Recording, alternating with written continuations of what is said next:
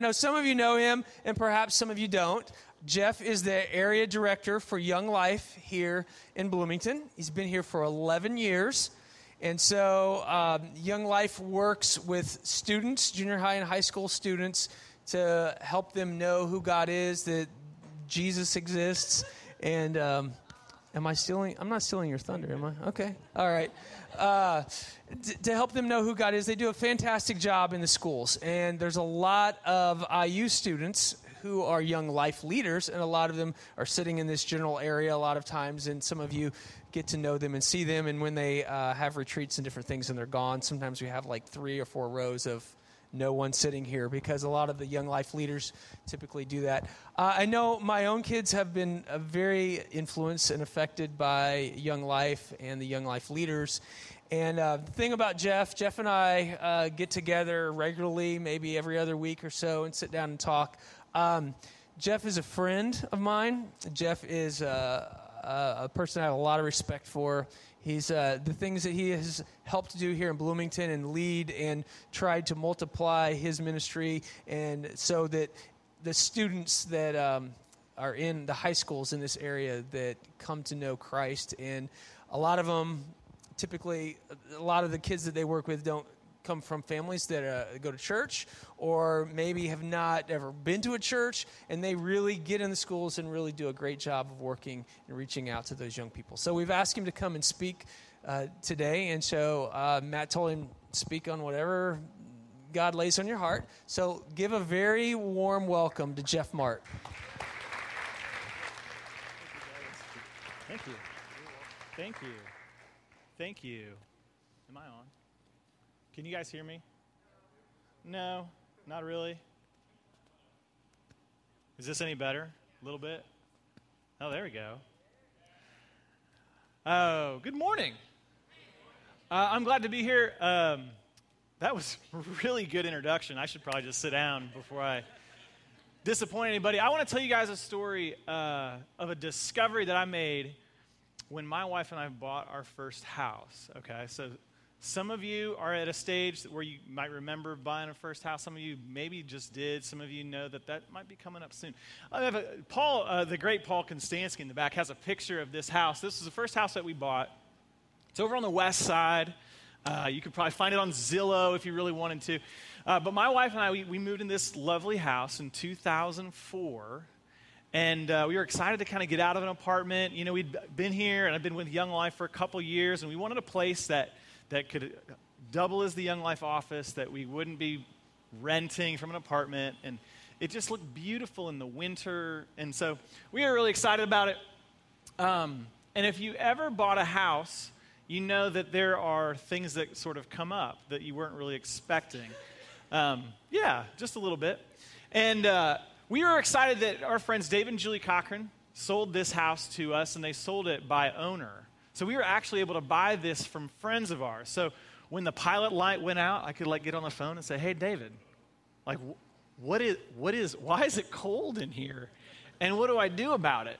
And he was able to walk through. He knew exactly where it was and exactly how you do it. And he even kind of walked me through some different things and nuances about the house and what the attic looked like. We even actually went underneath into the crawl space, David and I. Does anybody know David Cochran? There's a little shout out to David Cochran. There we go.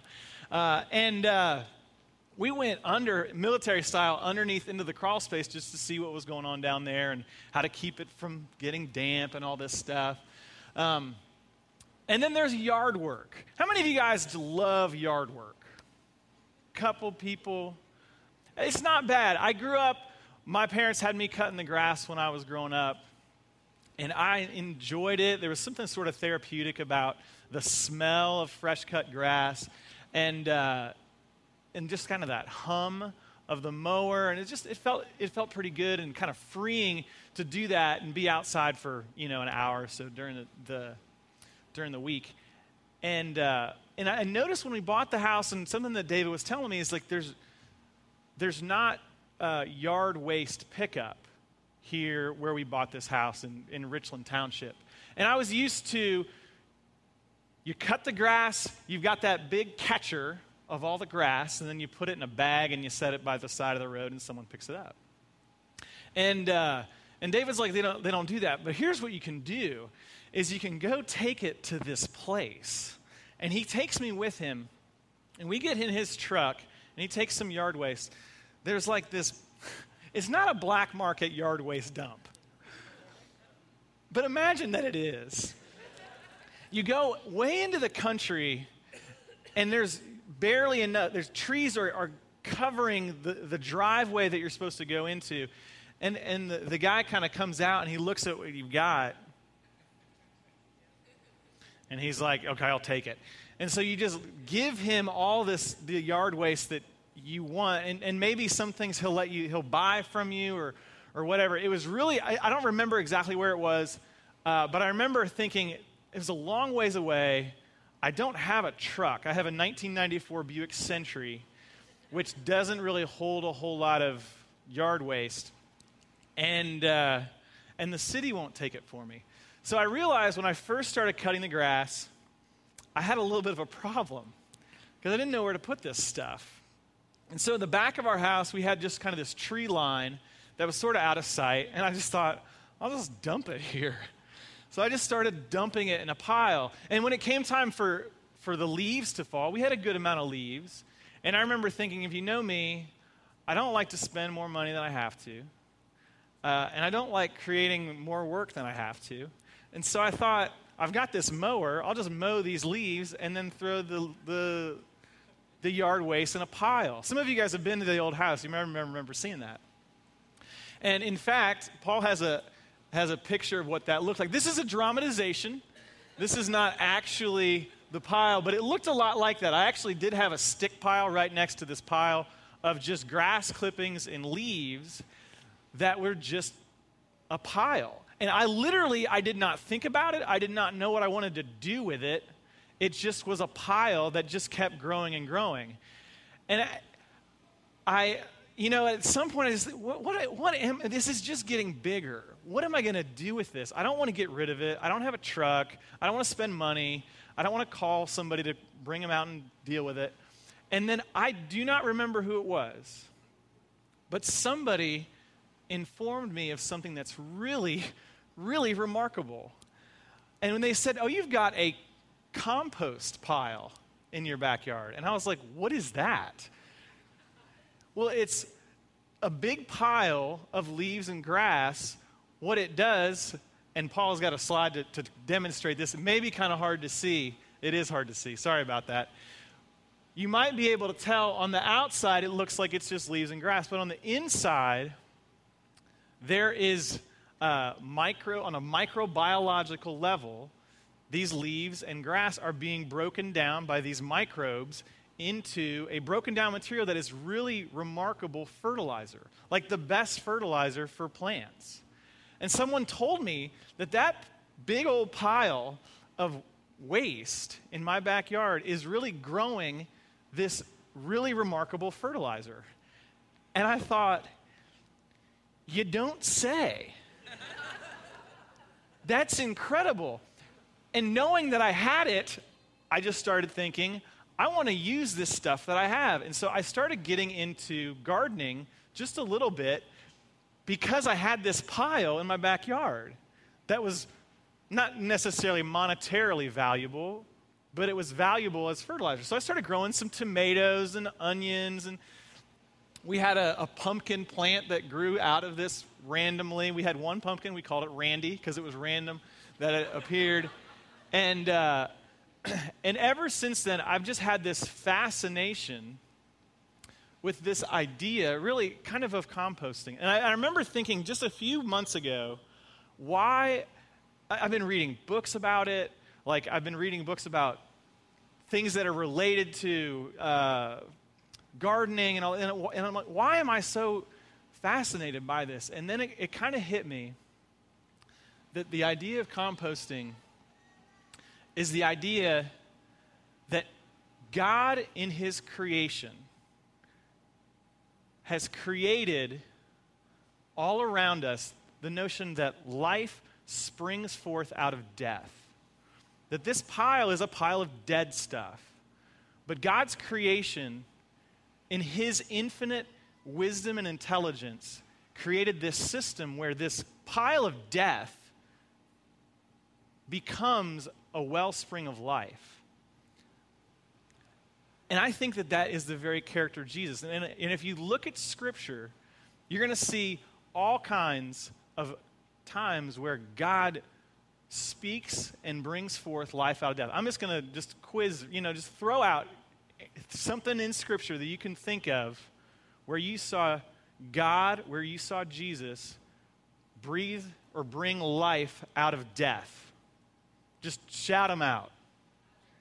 Lazarus. What else? He brought Lazarus back from the dead. What's that? People with leprosy. Say it again. Yeah, the son of the widow of Nain touching the coffin and he comes back to life. The Exodus, the people that were condemned, even the Passover itself was Mary Magdalene, someone whose life was utterly hopeless, came back. Jairus' daughter. You could talk about Joseph, who was left for dead and is kind of, in his eyes of his brother, comes back to life in Egypt. You could look at creation, that the world was null and void, and God spoke, and there was light and there was life. And of course, the most powerful representation of life out of death is Jesus Christ. That he died and he rose from the dead. His death was not just a regular death, but his death brought out life for all of us. Eternal life that we all have a possibility at. So Jesus creates life out of death. And I want to share one of my favorite passages about Jesus that I think it most powerfully encounters where he brought life to the person that I think may have been the most hopeless person that Jesus encountered. That he looked death in the eye, that he looked hopelessness, and he brought a life and a redemption that is only God can do. Okay? And it's in Luke chapter 8. The word's going to be up here on the screen. They may be a little smaller than I was hoping. But if you have a Bible or if you have an app on your phone or on your Palm Pilot, you could check that out in Luke chapter 8, starting from verse 26. Then they sailed to the country of the Gerasenes, which is opposite of Galilee. And when Jesus came out onto the land, he was met by a man from the city who was possessed with demons and who had not put on any clothing for a long time, but was not living in a house, but in the tombs. And seeing Jesus, he cried out and fell before him and said in a loud voice, "What business do we have with each other, Jesus, Son of the Most High God? I beg you, do not torment me." For he had commanded the unclean spirit to come out of the man, for it had seized him many times, and he was bound with chains and shackles and kept under guard, and yet he would break his bonds and be driven by the demon into the desert. So let me just stop there. So Jesus, just has calmed the sea, okay? He was just with his disciples, just with his friends. There was a storm on the sea, and he calmed it. And then that's awesome. And then he heads to the shore of the land of the Gerasenes, okay?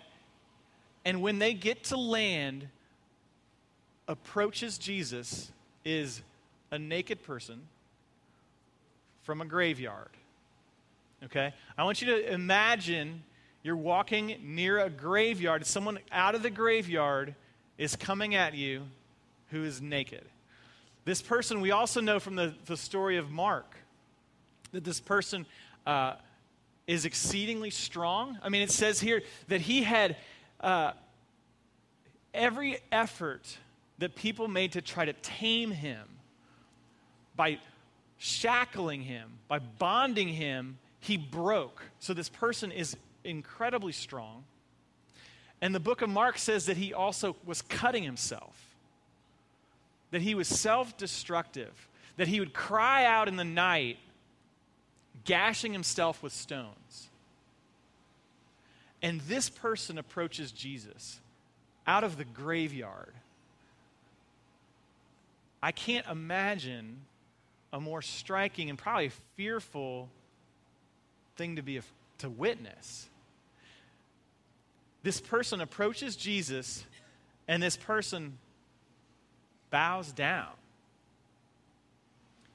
And the reason it bows down is because there is an unclean spirit out of this person.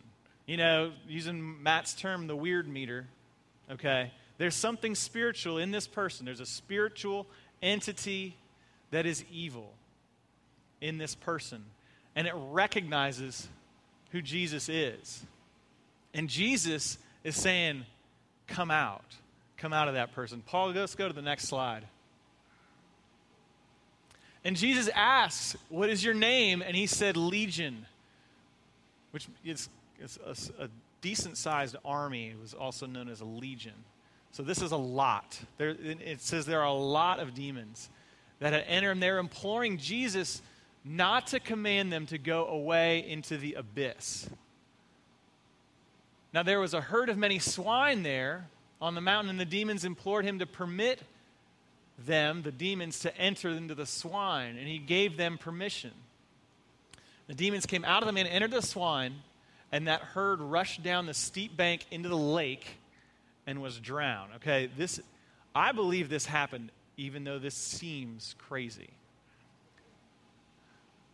So Jesus says, who are you? And it's like there's a lot of demons in this one person. And these demons know and are afraid of Jesus. They know that Jesus has the power for these entities to put them in a place they do not want to go, this abyss. The book of Mark says, do not torment us. And so Jesus, for whatever reason, allows them to go where they want, which is into this herd of pigs that are nearby. And at a word, Jesus calls them into these pigs, and then this herd of pigs, the book of Mark says about more than 1,000, rush down a steep bank into a lake and drown. Okay, I want you to imagine that, all right? You are standing with Jesus. This person that is out of control, any human understanding falls at the feet of Jesus. Jesus says one word, and then all of a sudden the pigs over there take off, sprinting down into a lake and all drown. I wonder how the farmers felt about that. Let's take a look at what happens next. So when the herdsmen saw what happened, they ran away and reported it in the city and out in the country. So these people, they went to see what had happened. You know, there's such speculate, like this just happened. The farmers are going nuts. Their pigs are all dead in the lake. They have to figure out what to do with them, how to process them, how to sell them now because they're dead instead of being alive. They're telling their friends. Everyone's kind of coming out. And I'm guessing that this probably all happens relatively quickly, that the people come out to see Jesus and what had happened. In verse 35, people went out to see what had happened, and they came to Jesus and found the man from whom the demons had gone out. He was sitting at the feet of Jesus. He was clothed, and he was in his right mind. And the people of the community, became frightened. Those who had seen it reported to them how the man who was demon-possessed had been made well. So the people are saying, here's what we know, okay? The guy that was out of control is seated, clothed in his right mind at the feet of Jesus. Jesus said something and all the pigs are dead. That's what we know. And the people in verse 37, and all the people of the country of the Gerasenes and the surrounding district asked Jesus to leave because they were gripped with great fear. And so he got back in the boat and returned to where he came from. So, Jesus did some stuff that is so powerful. This man whose life was hopeless, who was broken, who was out of control of anything that any human had ever been able to do to try to keep him under control. that at a word that the presence of Jesus absolutely transformed his life and his life forever. Let's see how it ends for this guy. It says in 38 that the man from whom the demons had gone out was begging Jesus that he could accompany Jesus. But Jesus sent him away. He had a different plan. He said in verse 39, "Return to your house and describe what great things God has done for you." And so he went away proclaiming throughout the whole city what great things that Jesus had done for him. So this guy encounters Jesus in all of his hopelessness, all of his crying out, all of his hurting himself. He encounters Jesus who knows what's going on and who has the power to do something. And he transforms his life. He removes the evil presence that he has and he sends it into the pigs. And this person says, "Jesus, I want to be with you. I want to follow you. I want to walk with you. I want to go where you go." And I think that what Jesus is doing here is not a rejection, but it's a better idea. Jesus says, "Hey, you've got a great story to tell. The Lord has done powerfully so much in your life. Everyone knows that you were the crazy person. Everyone knows that you were the one who was out of control, that no one could handle. All you need to do is just go back to where you came from. Go back to the Decapolis. Go back to your family. Go back to your hometown and just be among them and demonstrate for them in front of them how powerful the Lord your God is." So I love this story for so many reasons, okay? And one is dealing with fear. And that Jesus is not afraid of death and hopelessness. I would have been absolutely out of my mind afraid at a lot of what happened here. There's a lot of fear here. I'm sure that the person with the demons is very afraid. He's afraid his life's out of control. He's crying out for help. No one can help him. He's living in the tombs. I mean, if you want something scary, why don't you live in a graveyard for a while, you know? That seems like a pretty scary place to lay your head. But Jesus is not afraid. All this death and all this hopelessness that's in front of him, Jesus is not afraid. He speaks with confidence. Okay? Jesus' disciples are probably afraid. The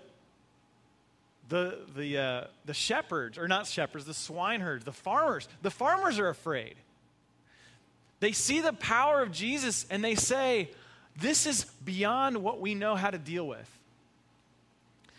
They see the good that happened in this one guy's life, but they also see that there's other stuff that happens. Our pigs got hurt. This one guy's life is totally changed and transformed, but it affected our pigs, and so we don't want him around here anymore. Jesus changed the status quo of this community, and he did it right away. And that is something that brings a lot of fear to people. To change how it is and how it has been and how you expect it to continue to be. But Jesus is not afraid of death and hopelessness. And on the other side, evil trembles in the presence of Jesus. When Jesus entered into this situation, when he stepped off the boat, as evil as this presence was that was dominating this one person's life, that evil presence was afraid of Jesus. Because Jesus, and only Jesus, I believe, has the power to heal and transform and thwart all of that evil. The next thing I love about this is that Jesus redeems.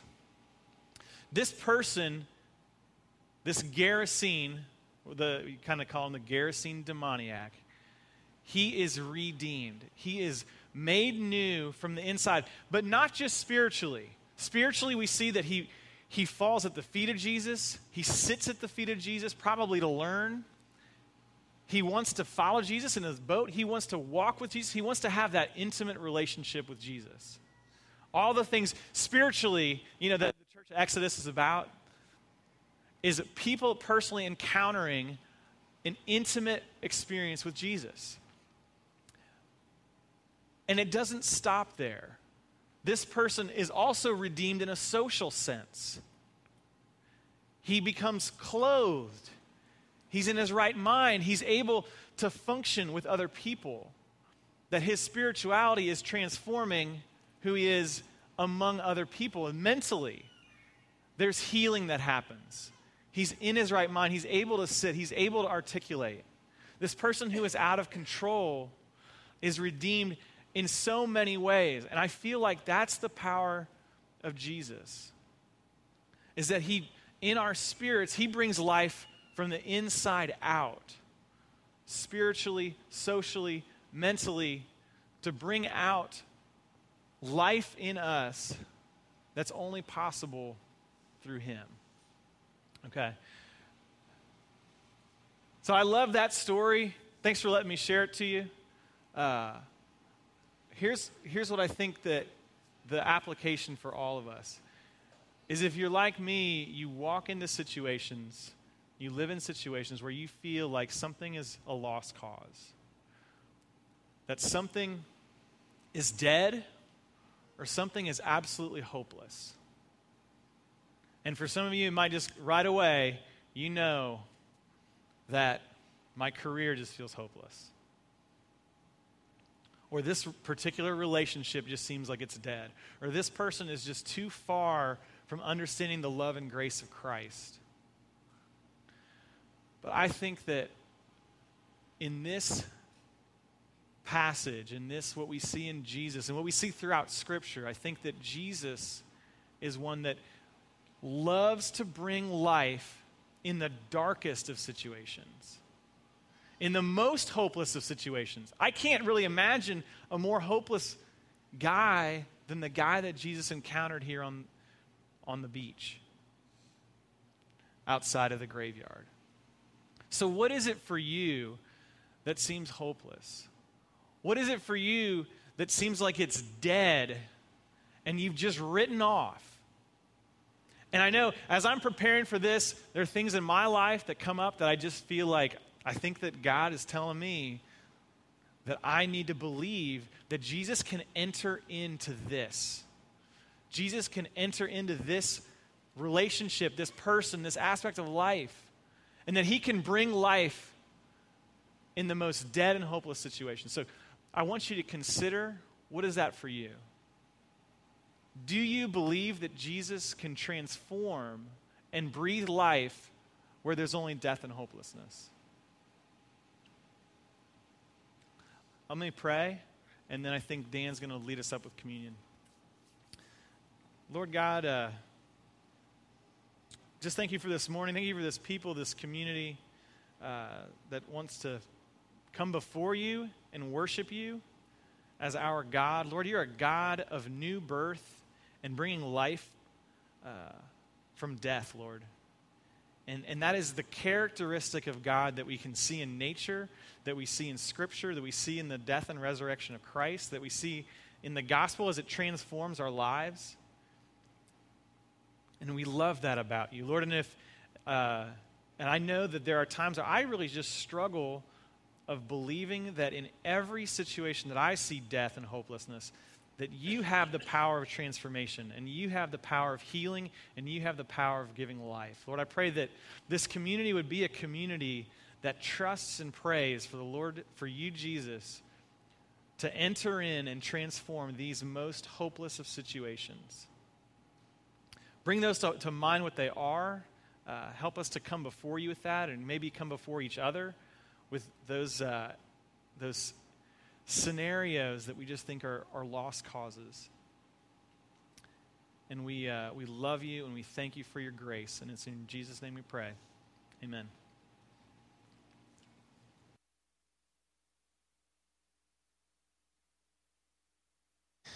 Jeff, thank you for those words. I think it's really fitting that we move into communion now. During communion, if you're new here at Exodus, the way that we do it is there'll be people that'll be here in the center and to my right and my left, and they'll have bread and they'll have grape juice, and you come up and take a piece of bread, tear it off, and dip it in the grape juice, and then you can take it and eat it there, or you can go back to your seat. It's really a time for you to reflect and spend time with God. But communion is fitting because it goes right into what Jeff was talking about, because the thing about communion is we remember the sacrifice that Jesus made